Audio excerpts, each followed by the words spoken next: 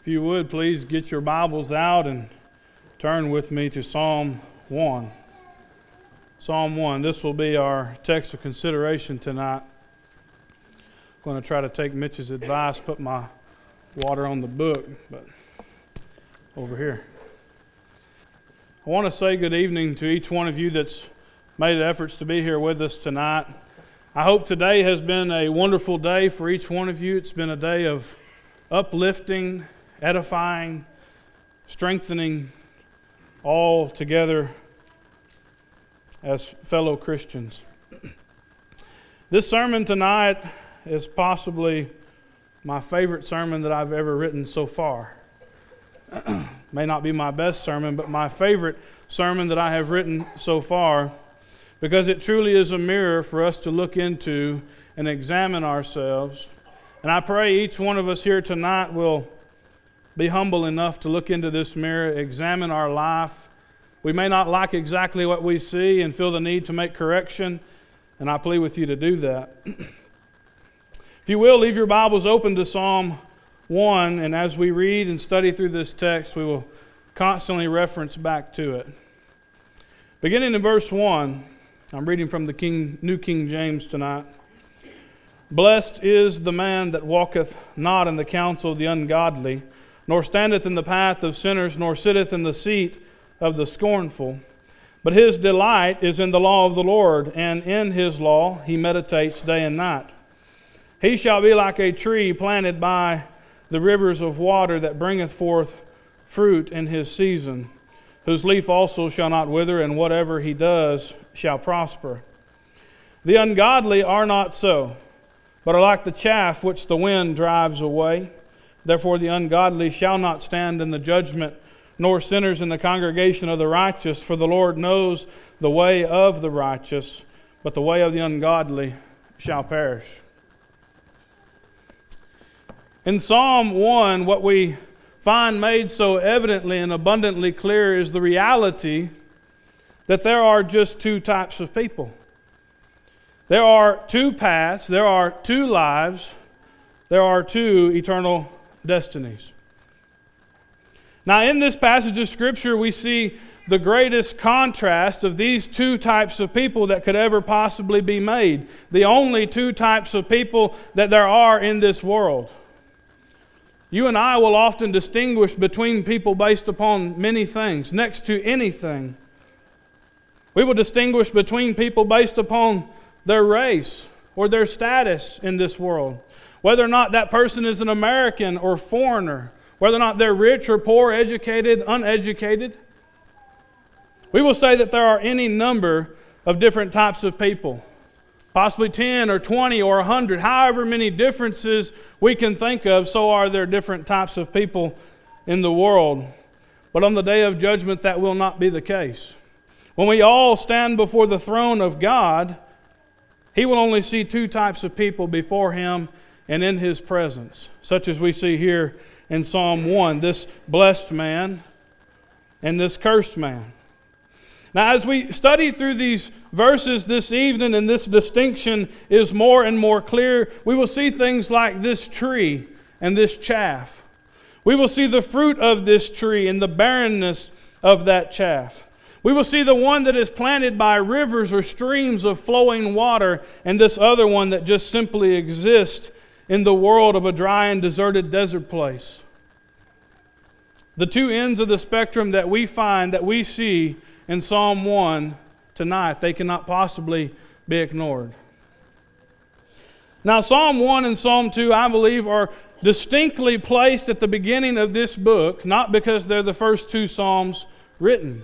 Psalm 90, a psalm of Moses, would be the first written.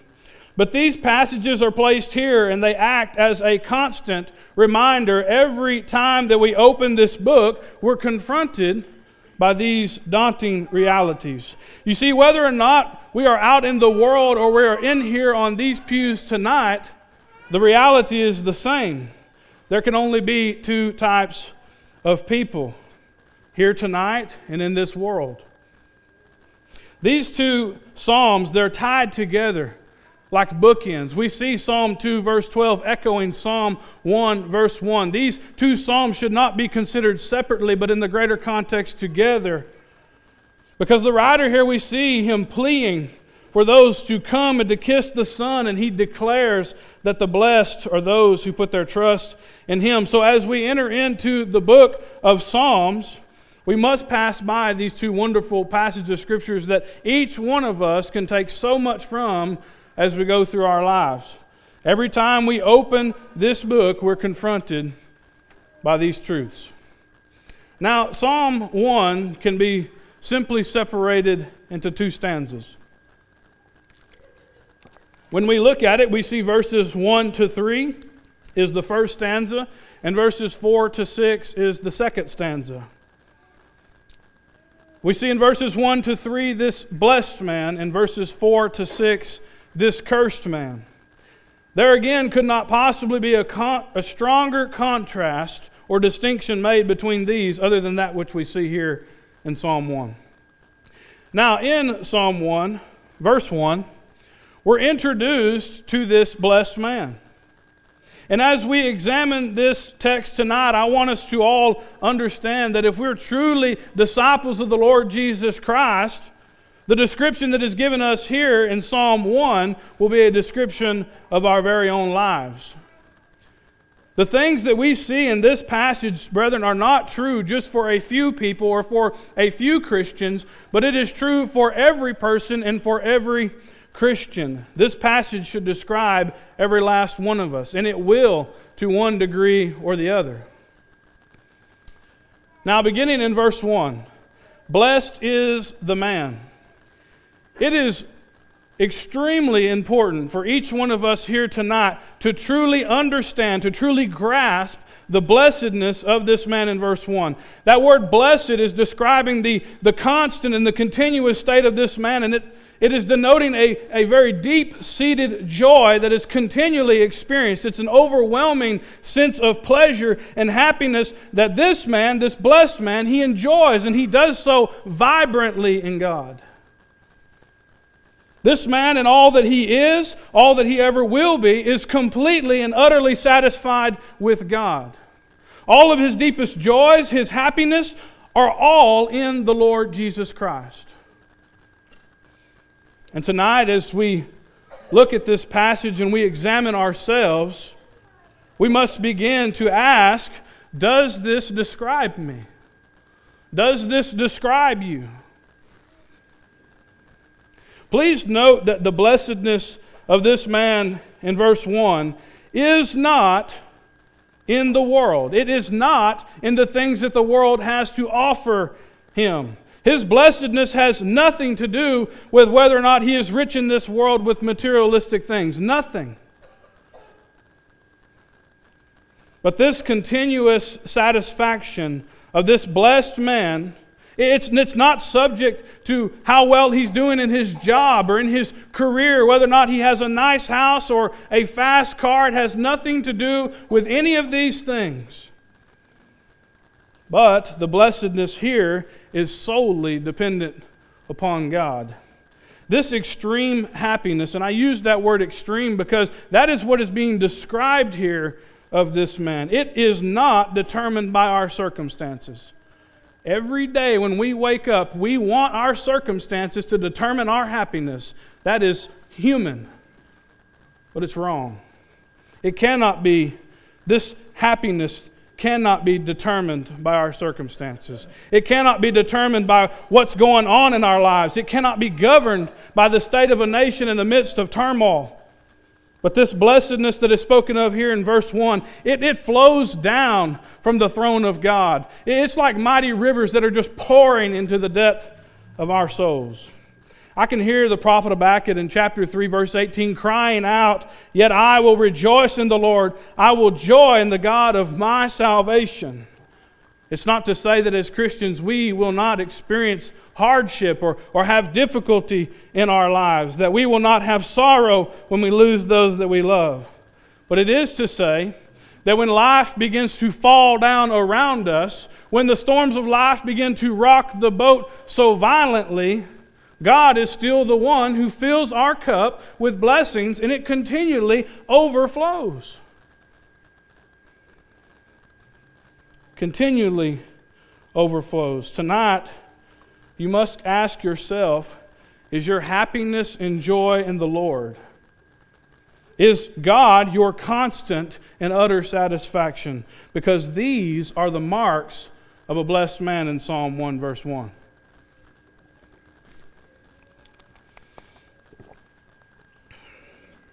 We need to notice also that this blessed man is very clearly separated from the evils in this world.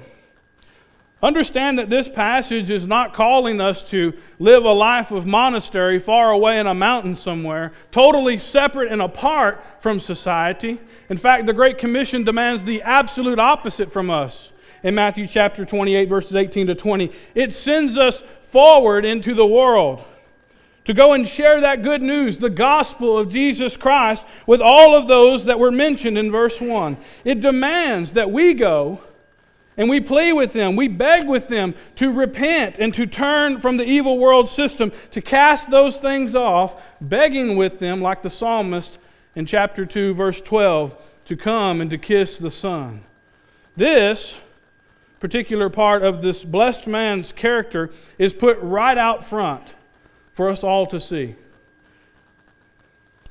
That he walketh not after the evils of this world. I'll say that again. This blessed man walketh not after the evils of this world. As blessed men or women in God, we are completely filled by Him. We're filled by His greatness.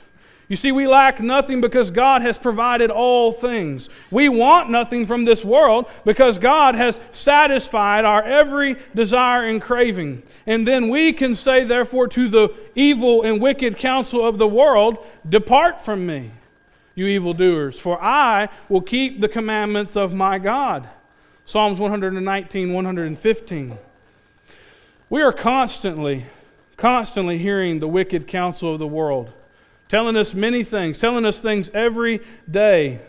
For example, telling us to cheat on our taxes so that we will just make more money. Or don't preach the gospel, that offensive gospel, because we don't want you to offend anybody. Or possibly the world's favorite. Just go ahead and satisfy your sexual desires and your lust. Just go ahead and satisfy your flesh. This is the counsel of ungodliness. This is what it sounds like. This is what it looks like, and that list goes on. But when we walk in their ways, it will lead us down paths of sin. It will lead us down paths of sin. This blessed man, in Psalm 1 verse 1, he understands that he cannot in any fashion be unequally yoked together with unbelievers. As Paul tells us in 2 Corinthians chapter 6, verses 14 to 18. Paul asks two questions. In verse 14 he says, "For what fellowship does righteousness have with unrighteousness?" He says, "What communion does light have with darkness?" And these questions are rhetorical, and the answer to both of them is the same. Absolutely nothing at all. Unrighteousness is the negative of everything that is righteous, as well as light and darkness. They cannot exist together. This morning, if you watched the sun rise, you noticed that the darkness was sent away. It could not possibly be with the light because there is no commonality. There is no communion. And this blessed man cannot be yoked together with unrighteousness, are you listening, while keeping the commandments of the Lord. He cannot walk after or seek the counsel of this world while being completely in all things satisfied with God Almighty. He cannot do it. It cannot be done. Notice verse 1, the blessed man does not walk in the counsel of the ungodly. As we go to work and we go to school while we're out rubbing elbows with people in this world, brethren, we must be aware of what we allow to pass before our eyes and enter in through our ears. What enters into our ears and passes before our eyes undoubtedly will influence us. We will be influenced by these things.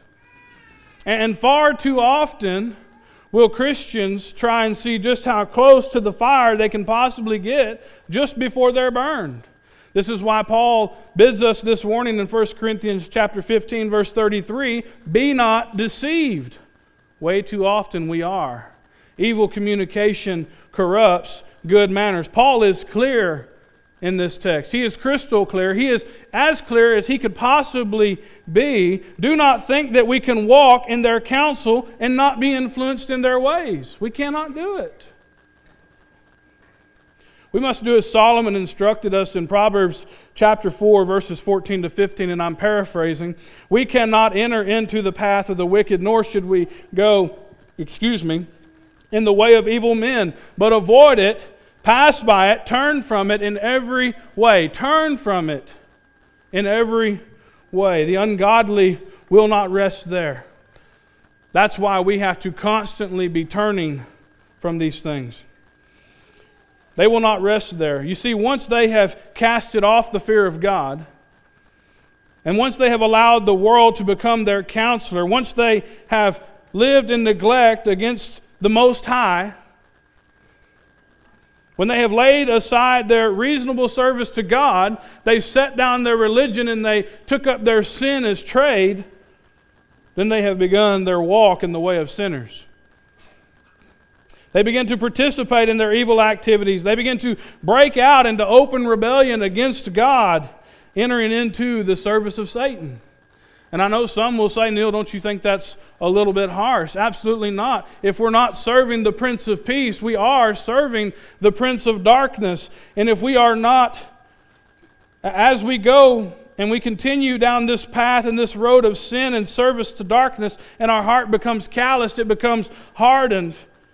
Thus the way of iniquity is downhill. It is a downward spiral that we get sucked into, and the bad grows worse. Then sinners themselves become tempters and advocates for sin and for the kingdom of darkness. And as the conscience of man is not listened to, but it's simply just seared over with a hot iron, then at length, after a while, they will become scoffers. What a terrible sight. They have arrived at the valley of their fall. They have taken their seat at the table of the scornful. They have set their mouths against the heavens. They begin to ridicule all that is holy, mocking all that is sacred. They have finally reached the height of ice. And this blessed man here in verse 1 understands that he must keep a safe distance from these things. He understands the importance of guarding his heart against what comes before his eyes and enters in through his ears, because those things will soon be what drives the man. So what can we say about this blessed man? And I want us to make this personal. Rather, what can we say about you and about me? We need to examine ourselves tonight. Look into this mirror. We should be completely satisfied with God. We should be completely separate and apart from the evil world system which God hates. Because this is what it means to be the church of Christ. That word church, ecclesia, means the called out. Well, called out from what? Called out from the world to come and serve Jesus Christ, to be the people of God. Therefore, the third and very distinctive part of this man's character is found in verse 2. This blessed man is completely saturated with the Word of God. Please notice that word but here in the beginning of verse 2. This is a very simple word, but a very powerful word at the beginning of this verse, because it strongly separates this blessed man from those that were mentioned in verse 1.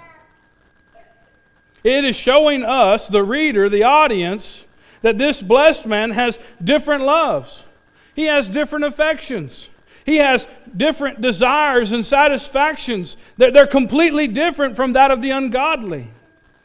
He's on a completely different path. He has different cravings. This blessed man has a totally different worldview. While the ungodly delight in the world and in the things that the world offers to the ungodly, this blessed man has a completely different delight. And what is being implied here in verse 2 is what took place in Ezekiel chapter 36. It's what has taken place with this blessed man. That God has removed from him this hardened heart, this heart that would not hear the word of God, this heart that would not render obedience unto His will. God has taken that from him. He's removed it, and He has placed within this blessed man a new heart, a heart of flesh. A heart that in Ezekiel 36 and 27 says will cause you to walk in my statutes and keep my judgments. It's a heart that hears the word of God and submits to it in every way. With this new heart comes new appetites. He no longer hungers and thirsts for unrighteousness, but now this man hungers and thirsts for righteousness. Behold, old things have passed away. This blessed man now has a new heart, and this new heart now thirsts for that river of flowing water, which is the Word of God. He once would have asked, when will the preacher stop talking? But now, this blessed man is overwhelmed with much joy and happiness at the preaching and the teaching of God's Word. He takes delight in it. And I want you to notice also that his delight is in the law of the Lord. It is. Not was, not will be, but it is in the law of the Lord. Notice that word "and," that conjunction that joins these two thoughts together. He that delights in the law of God will also meditate upon it day and night. He who delights in the law of God will meditate upon it day and night. He will ponder the Scriptures. He will turn them over and over again in his mind, desiring to draw out every single last drop of nutrients from the Scriptures in which he's been pondering on, in which he's been meditating on. We certainly know that this kind of thinking, this kind of pondering of the Scriptures is to be a continuous and ongoing part of daily life because of these three words at the end of verse 2, day and night.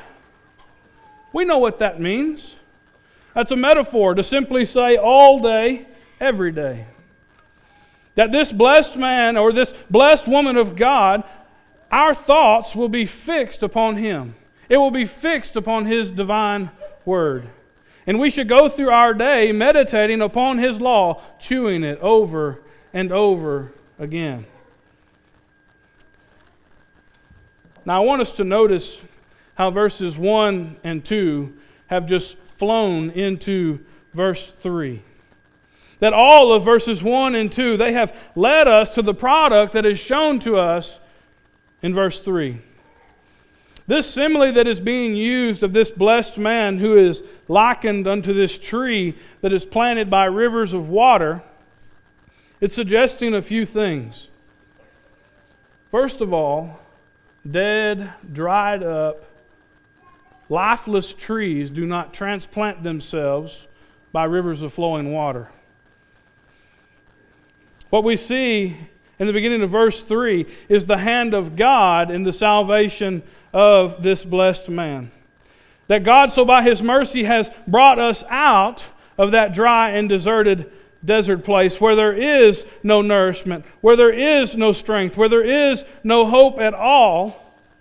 And He has transplanted us by these streams of mighty rivers where now this blessed man has an abundance of all that he could possibly ever need. And I want you to notice that word rivers, rendered here in the plural, betraying to us this idea that there is an unimaginable source of water for this little tree. I want you to try and imagine yourself extremely, extremely desperate to fill up an empty bottle of water. And you go to a large body of water to do that. And you so desperately need to do this. You have to. You need to. so is the word rivers here used in this verse to render to us the idea that God's abundant supply will always far exceed and outweigh any and all of our needs in this life. You know good and well you can fill up that bottle of water. God will always have enough for whatever it is that you need. We also see that this blessed man here who is likened unto a tree that will bring forth fruit in its season, as to say that this man who is saturated in the Word of God will bring forth fruit in his life despite whatever difficulties he might face. Fruit is expected of this tree. You see, he who reads and he who studies and he who meditates upon God's Word, he who cannot be withheld from seeking God, he who is consumed in Him, he will certainly bring forth fruit. His fruit will not be untimely, but it will fall in its season. It will not ripen prematurely, nor will it fall too early. And his leaves also, they shall not wither. This tree is always green. It does not lose its leaves in the winter and then regains them again in the fall. And it does not just pull in some water sometimes to just sustain its life, to just barely live. That's not what this tree does. But this tree pulls in as much water as it can possibly hold within its trunk and within its limbs and within its leaves. This tree is a thriving and beautiful tree filled with much fruit. But I want you to know something tonight. This tree is not strong because of itself. It is not a fruitful tree because it is a fruitful tree. It's not the case, but this tree is strong, it is vibrant, it is alive and well, and it is fruitful because of what this tree is tapped into. The Word of God is what sustains this blessed man's life. The Word of God is what has sustained this tree. And this is the reality of what it looks like to be a blessed man. Have I described you this evening? Be honest with yourself. Have I described you this evening? Now, I know that I have spent far more time talking about this blessed man than I will about this cursed man. And I think that's just fine. But I would be doing this text and you a great disservice if we did not look and consider this cursed man. Verse 4. The ungodly are not so, but are like the chaff which the wind driveth away.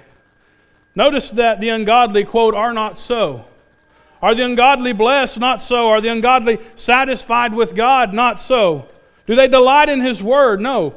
Do they meditate upon it day and night? No, they do not. Are the ungodly planted by streams of water? Not so. They're truly the complete and absolute opposite of everything that this blessed man is.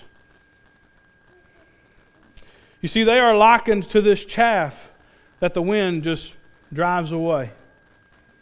In days before a wheat combine, a farmer would have to take his crop high up on a hill somewhere where the wind blew the hardest, and he had to grind up this wheat, and he'd have to take it with something like a shovel, pitch it in the air, and let the wind drive out that chaff while the grain, which was heavy and had substance, fell to the ground. I want you to know also, on the day of judgment, the one who holds the fan in his hand will also be just like this farmer who is so eager and desires so much to separate that which is useless from that which is useful, that which is unfruitful from that which is fruitful. Verse 5, therefore, in other words, because they referring to the ungodly are useless, because they are worthless to God, they will not stand in the judgment. Now rest assured they will be judged for their sins, but they will not stand before the throne of Jesus Christ and receive an acquittal. It will not happen. They will remain seated for their condemnation. The ungodly will in no wise stand faultless before the presence of His glory. And on that last day, when we are all gathered together before the throne of Christ to receive our rewards, the sinners will not be regarded as belonging in the assembly. But rather, there will be no place found for them where the righteous cry out, holy, holy, holy is the Lord God Almighty. What a terrible sight. Now, as we close this study tonight, I want to close with these final thoughts. At the end of verse 6, there is a strong warning to the reader here.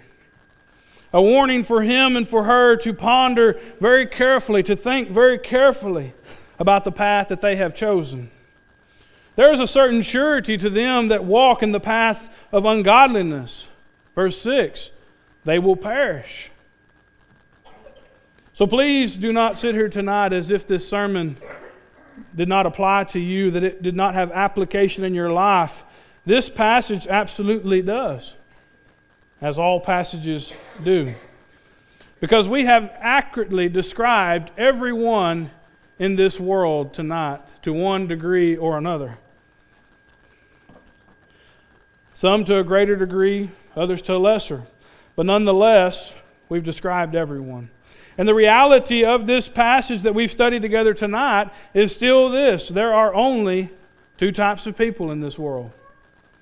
There are only two paths. There are only two eternal destinies. There is not a third party.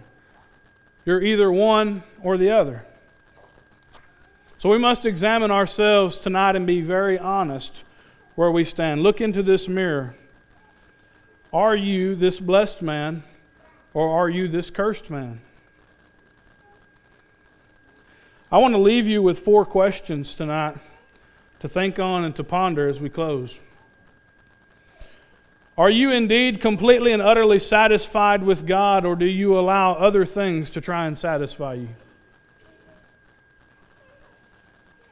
Are you separated from the evil world system which God hates, or do you seek the things of this world? Are you saturated in the Word of God, taking in as much as you possibly can, or have you just been waiting for me to stop talking? Does God sustain you even when life is tearing you down? I plead with you to ponder these things, to think on them through the coming days and throughout the rest of your life. That if you are not what is described here in Psalms 1 as an indeed blessed man, I pray that that troubles you.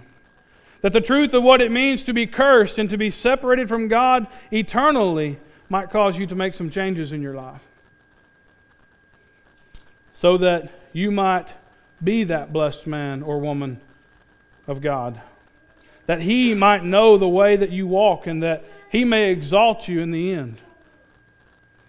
Tonight, if you are not indeed blessed and desire to be, you have not obeyed the gospel but you desire to, tonight as we stand and sing this song, this is the perfect opportunity to obey God and to begin that walk with God and be blessed truly and indeed. We want to encourage you to do that tonight as we stand and sing the song that's been selected.